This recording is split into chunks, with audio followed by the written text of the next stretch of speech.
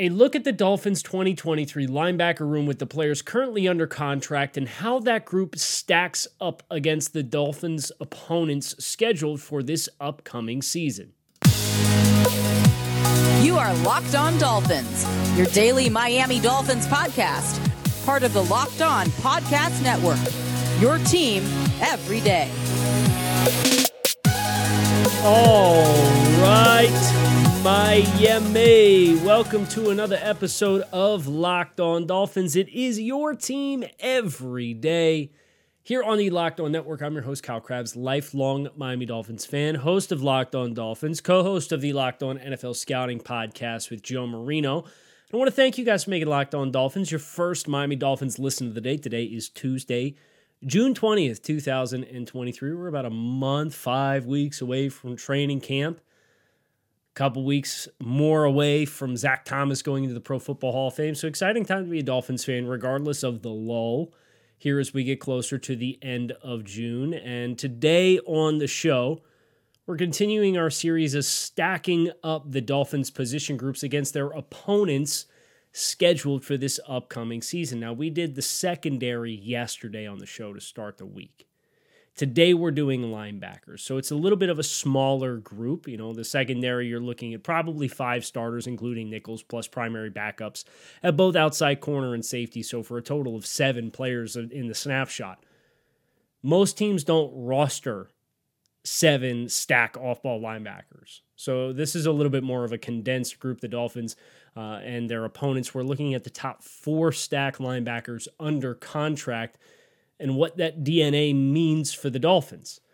Now, there's a lot of questions about the Dolphins linebacker room and if they have enough depth and what Andrew Van Ginkel can bring to the table. And it always helps to look at the opponents across the rest of the league to better quantify and further quantify. And that's what we're going to do here today on the show. The linebacker room is fascinating for me, not just because of the Dolphins room, right? The Dolphins room has a top 4 of David Long, Jerome Baker, Duke Riley, and Channing Tindall. And if you want to include Andrew Van Ginkel in that group with him getting a little bit more of a versatile role, you could. But you have tenured players, you have new addition, you have kind of an unproven second-year player, you have a lot of athleticism. That's the stark contrast versus what this group has looked like in the past. But the linebacker room in general is a group across the league that is not romanticized quite nearly as much as some of the other positions. It's generally perceived that stack off-ball linebackers are, I don't want to say a luxury, but they're non-essential. And I can think of no better way than a couple of the opponents that we're going to cover in the course of talking about the groups that are a class below the Dolphins linebacker room to see what these other linebacker rooms look like across the NFL to further quantify that I think Miami probably has plenty. I think Miami has probably a troublesome lack of veteran depth. But I think Miami has plenty of horsepower in this capacity, especially with the trends in which the game is played now, where you see a lot of penny fronts. You see a lot of 4-2-5 nickel packages. And penny fronts is one stack linebacker on the field at the same time. And penny fronts is something that you see a number of the Fangio disciples really gravitate towards, but not all of them. And Vic has historically himself been more of a traditional 4-2-5 nickel group as compared to a, say, 5-1-5, where the penny is the one backer is the penny. I'll be interested to know, especially when you look at the depth of what the Dolphins have up front, when you get into sub, are you going to see Vic Fangio run more penny fronts this year than he has in years past? Because the Dolphins, while they have probably a 1-2 punch at linebacker that you feel really good about in David Long and Jerome Baker, Duke Riley has been a special teams passing down type player as a depth player at linebacker. We have no clue what we have in Channing Tindall at this point. Andrew Van Ginkel's been an edge guy, and I think he'll be a hybrid player who can take some snaps off ball, but I think his best work is going to come as either a Sam or a Will. in this defense, which is capable of dropping into zone coverages and also being a pass rush threat. But if the Dolphins are going to run more penny fronts with one linebacker on the field, I feel the Dolphins have plenty to play with at off-ball linebacker. There was a team last year, the Seattle Seahawks, that only rostered 3 stack linebackers total to start the season. And it's because of the safety hybrid types and having more depth in your secondary and nickels who can tackle and safeties who can drop down and play on the second level. And look, the Dolphins have some of that too between Javon Holland and Brandon Jones and Deshaun Elliott. So I think the subplot here when we're talking about the linebacker room, and of course the top 4 that we're grading, I have David Long as a quality starter. I have Jerome Baker right now as an adequate starter, and I think there is more of a ceiling for Jerome Baker, but the limitations of the other linebackers in the linebacker room, I think, have been a hindrance to Jerome Baker playing the best version of football that he's physically capable of playing, specifically last year. And then you have Duke Riley, who I think is a quality depth player, and an incomplete evaluation in Channing Tindall. How does that stack versus the other linebacker groups on the Dolphins schedule? Well, as a reminder, we're only looking at the opponents on the schedule. So you have the AFC East, 2 games each against the Jets, the Bills, and the Patriots. You have the AFC West, which is the Chiefs, the Broncos, the Chargers, and the Raiders. You have the NFC East, which is the Eagles, the Cowboys, the Commanders, and the Giants. Then you have the 2 other second-place finishers in the North and the South, which is Baltimore and also Tennessee. And then your oddball NFC opponent was the second-place NFC South opponent, which is the Carolina Panthers. So those 14 teams plus the Dolphins, it's about half the league that's on the list that we're talking about here today on the show. And we're going to start to transition into some of those units that are going to put the Dolphins linebacker room in a pretty good perspective here in just a minute. But before we do, now is the perfect time to take the bat off the shoulder and head over to FanDuel and swing away with some bets. There's no better place to get in on all of your sports betting action than America's #1 sportsbook, FanDuel. Right now, new customers get a no-sweat first bet up to $1,000 in bonus bets back if your first bet with FanDuel does not hit. How's that for a grand slam? So don't miss your chance to snag that no-sweat first bet up to $1,000 when you join FanDuel today. Go to FanDuel.com/lockedon to sign up. FanDuel, the official partner of Major League Baseball. Starting with the defending Super Bowl, not defending Super Bowl champions. I'm going to save them for last, actually. The defending NFC champion, Philadelphia Eagles. I have my list right here in front of me. Philadelphia, they're top 4 at stack off-ball linebacker. Nakobe Dean, second-year linebacker from the University of Georgia who played approximately 10 snaps last year. Should sound familiar for Dolphins fans as a third-round pick. Channing Tindall meet Nakobe Dean.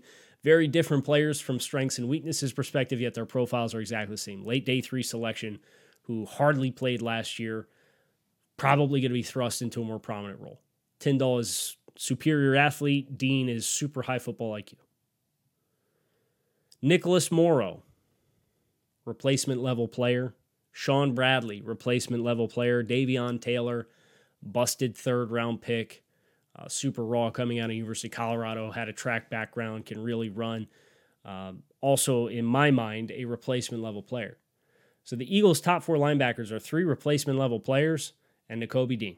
That's not to say it's not going to be an effective group, but I certainly think you look at the depth of which Philadelphia has and Hassan Reddick being a player who can kind of be a hybrid type linebacker. They didn't care about this position. And they're not the only team that the Dolphins are scheduled to face this year that doesn't care about linebackers. You look at the Las Vegas Raiders, and some of the Raiders' issue is just a lack of talent and resources. Their top 4 linebackers, Robert Spillane, Divine Diablo, Darian Butler, and Luke Masterson. You've got 3 incomplete evaluations and a quality depth player. Those are your top 4 stack off ball linebackers for the Las Vegas Raiders. Spillane, kind of a primary special teams guy. He's a starting off-ball linebacker for the Raiders now. Divine Diablo was a safety at Virginia Tech, who they've converted. He's coming into year 2. Darian Butler's a second-year player. Masterson's hardly played. A whole bunch of incomplete evaluation, and you're playing in a division that has Travis Kelce, and the Raiders didn't care to address it. It doesn't mean it's a good group, but it certainly helps put the Dolphins group in better perspective. I'll continue down the list. The Washington Commanders. These were groups that in the roster grading exercise that we're doing over Locked On NFL Scouting were effectively graded as negative or net zero groups and units as a whole. Washington, they signed Cody Barton in free agency from Seattle. They let Cole Holcomb walk in free agency. They have a first-round pick in Jamin Davis, who has not lived up to his first-round pedigree, and then a couple of replacement-level players in David Mayo and Kaliki Hudson, who are really only special teams guys, but are not effective defensive players in any capacity. Cody Barton, Jamin Davis, I mean, there's some athleticism there. I think Cody Barton's an adequate level starter. At least that's a step up over the other 2 linebacker rooms that we talked about. But even the next name on this list after Washington's the New York Giants.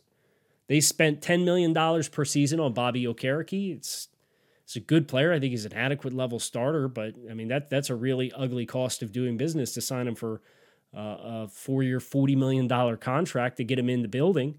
Gerard Davis is another first-round pick who has pinballed around a bunch of teams, couldn't make the Detroit Lions roster last year, and Detroit had nothing at linebacker working for him other than a late day 3 rookie in Malcolm Rodriguez.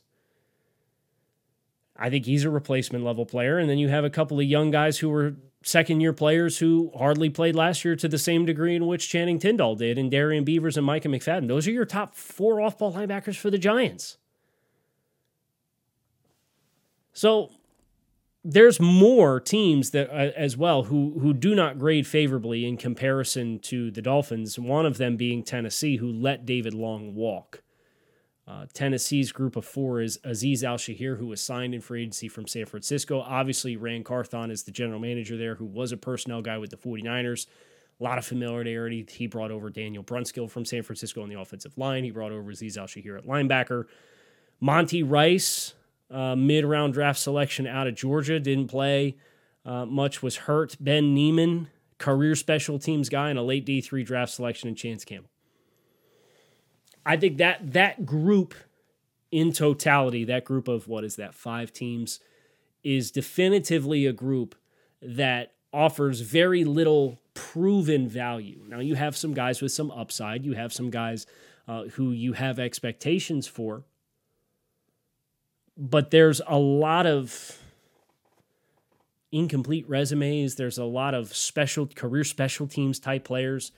And again, that's kind of the trend in the league. Teams don't really want to pay for linebackers, and they certainly don't want to break the bank for linebackers. And I think those rooms give me a better appreciation for the David Long signing, especially because David Long came from Tennessee, one of these groups. And another one of these teams, the Giants, signed a linebacker in Bobby Okereke, who I would have been interested in signing if I were the Dolphins, but certainly not for $10 million per season. You got David Long for almost half the price.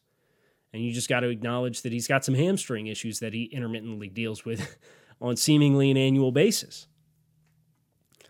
That 5 is bottom tier for me. I think the Dolphins are probably a middle of the pack. I think there's some linebacker rooms that I think have a little bit more depth. I think there's certainly a couple linebacker rooms who have more impactful players than what Miami has assembled this year.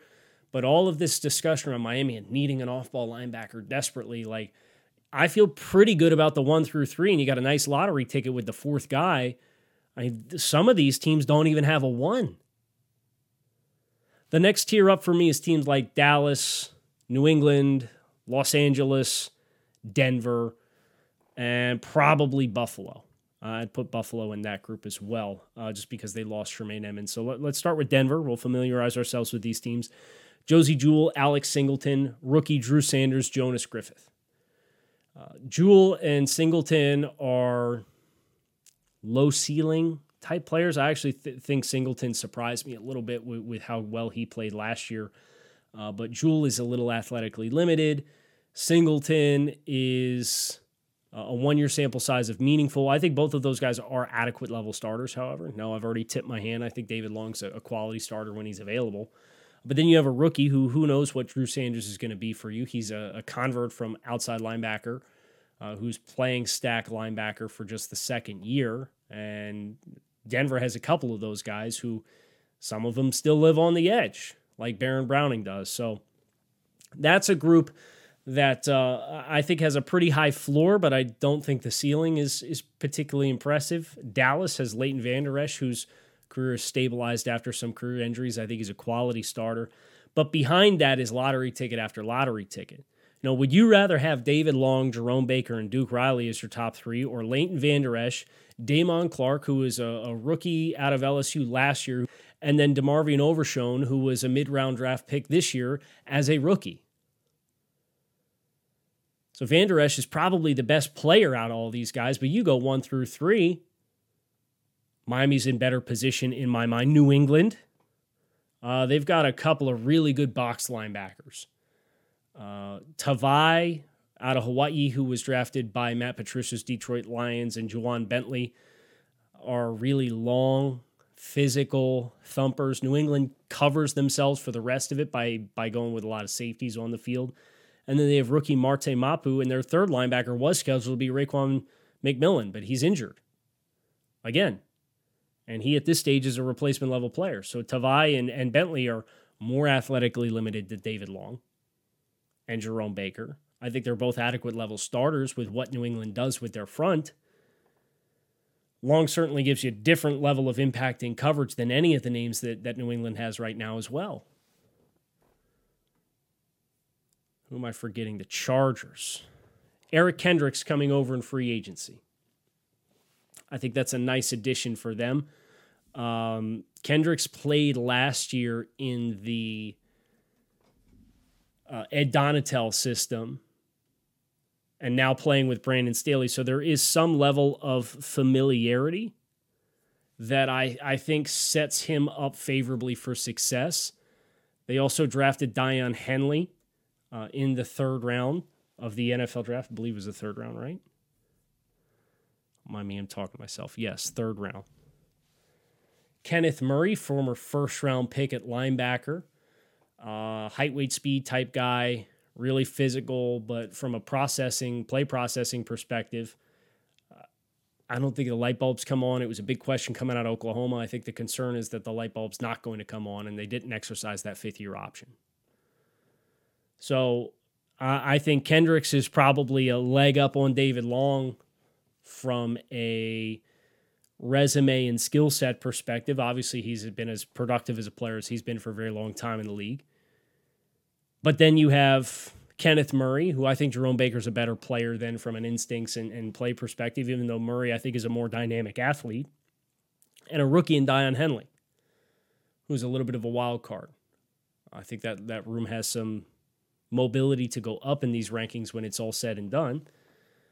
But then you have the Bills, and the Bills are the first team that has a cornerstone linebacker. No linebacker room in the NFL has more than one cornerstone linebacker in Gio Marino's and I's grading of these linebacker rooms. But Buffalo having Matt Milano certainly helps. But your next three are Terrell Bernard, Dorian Williams, a rookie. Bernard was a rookie last year, and Tyrell Dotson, who's a career special teams guy. So for the conversation around, well, Miami needs a fourth linebacker, okay, what if somebody gets hurt? You got big problems. I would agree with you. But what of these groups that we've looked at, if Dallas has Leighton Vander Esch go down or Buffalo has Matt Milano go down and your three off-ball linebackers are Terrell Bernard, Dorian Williams, and Tyrell Dotson, you got a lot bigger problems than the Dolphins if one of their two linebackers go down. So again, these exercises, I'm not going to sit here and blow smoke and tell you that the Dolphins have the best position room in every group across the NFL. But I certainly hope that it changes some of the perspective and the narrative around the comfort of what Miami has, because in many places, not all places, but many places, I think this team is well positioned. Now, we've acknowledged at this point a grand total of, with the Dolphins, 11 teams. I think the Dolphins are in the next tier up here. I think there's a very definitive 1-2 pecking order, and then 3 groups that are in tier 2, which would include the Miami Dolphins. And we're going to talk about those next here to close on this episode of Locked On Dolphins. I'll skip the Dolphins. We know the Dolphins group. But we have 2 linebacker rooms that I think are comparable. They are Carolina and New York with the Jets. Carolina, Shaq Thompson has been a very sturdy, quality starter for a long time. Frankie Louvu last year was a very productive player for Carolina. Now, it's a 1-year sample size. We have a scheme change, so there's a little bit of unfamiliarity on how well that's going to correlate over. But then you have Brandon Smith out of Penn State as a second-year player, and Camus Grugier-Hill, who Dolphins fans should be familiar with because he stopped in Miami and then went to Houston and is now with Carolina.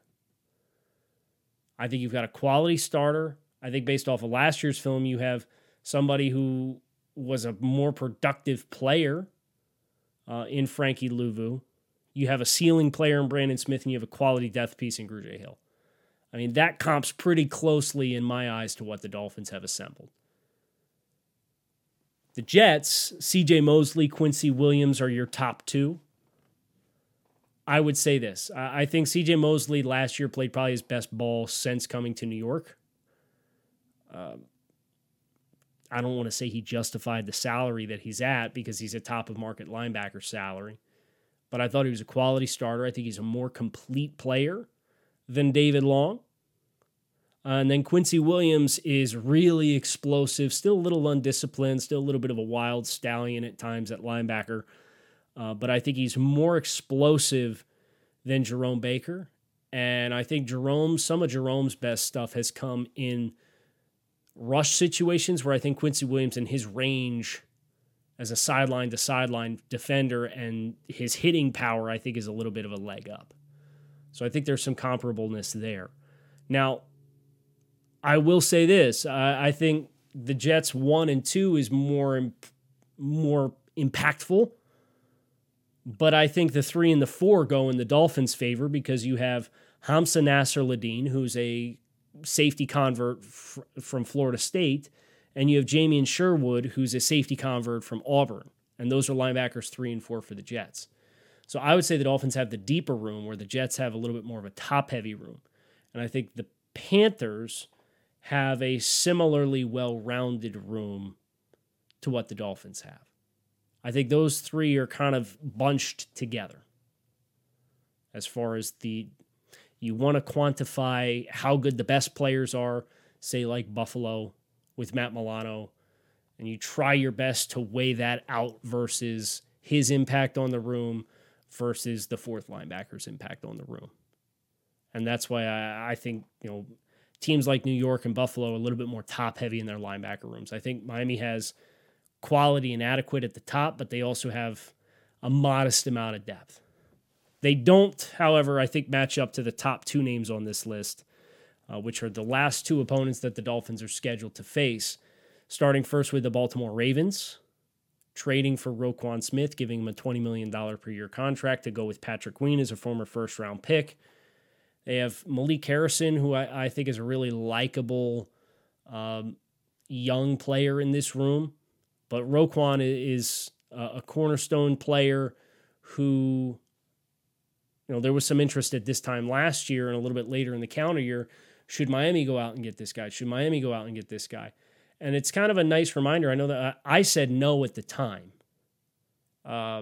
because going out and getting a stack off-ball linebacker and paying him $20 million per season with the trajectory of where the Dolphins were going, a little bit of risky business, especially when you consider that the linebacker roles in a Brian Flores defense and Josh Boyer defense was a little redundant. And the argument was, I don't think Roquan Smith is enough of an upgrade over Jerome Baker for you to justify sending premier assets to go get that player and pay that player that contract.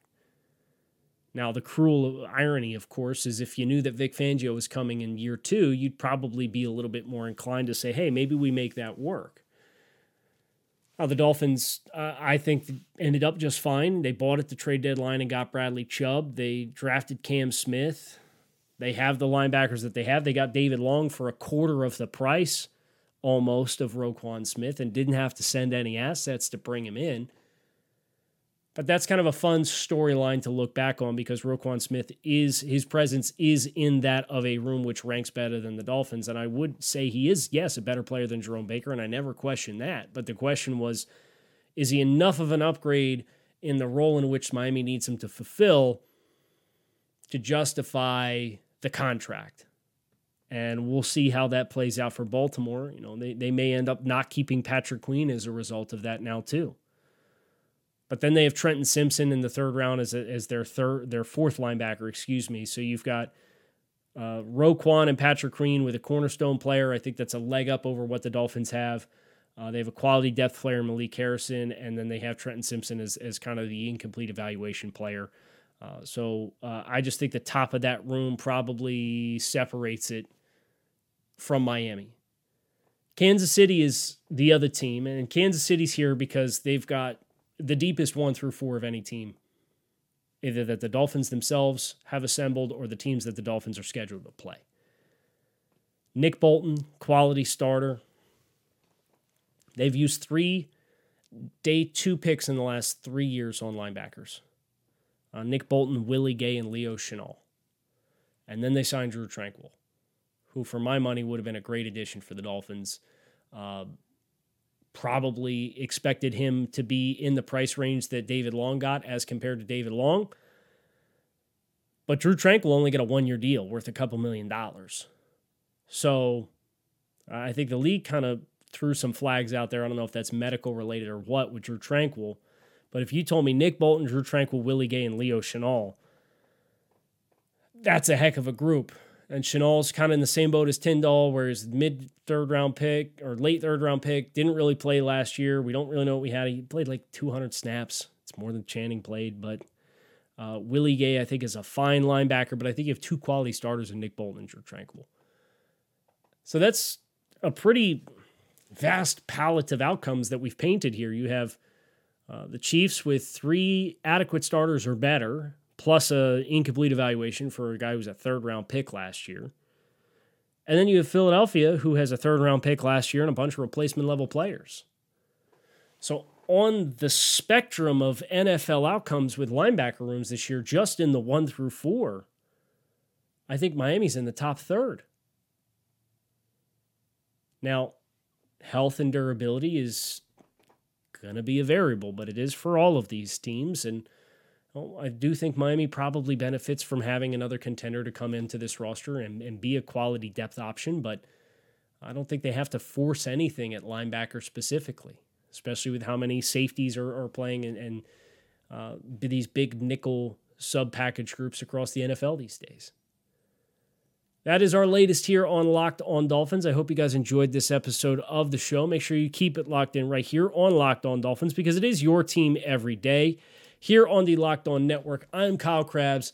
I am out of here. Fins up. Enjoy the rest of your Tuesday. We'll be back tomorrow with Power to the Pot, our mailbag for the week.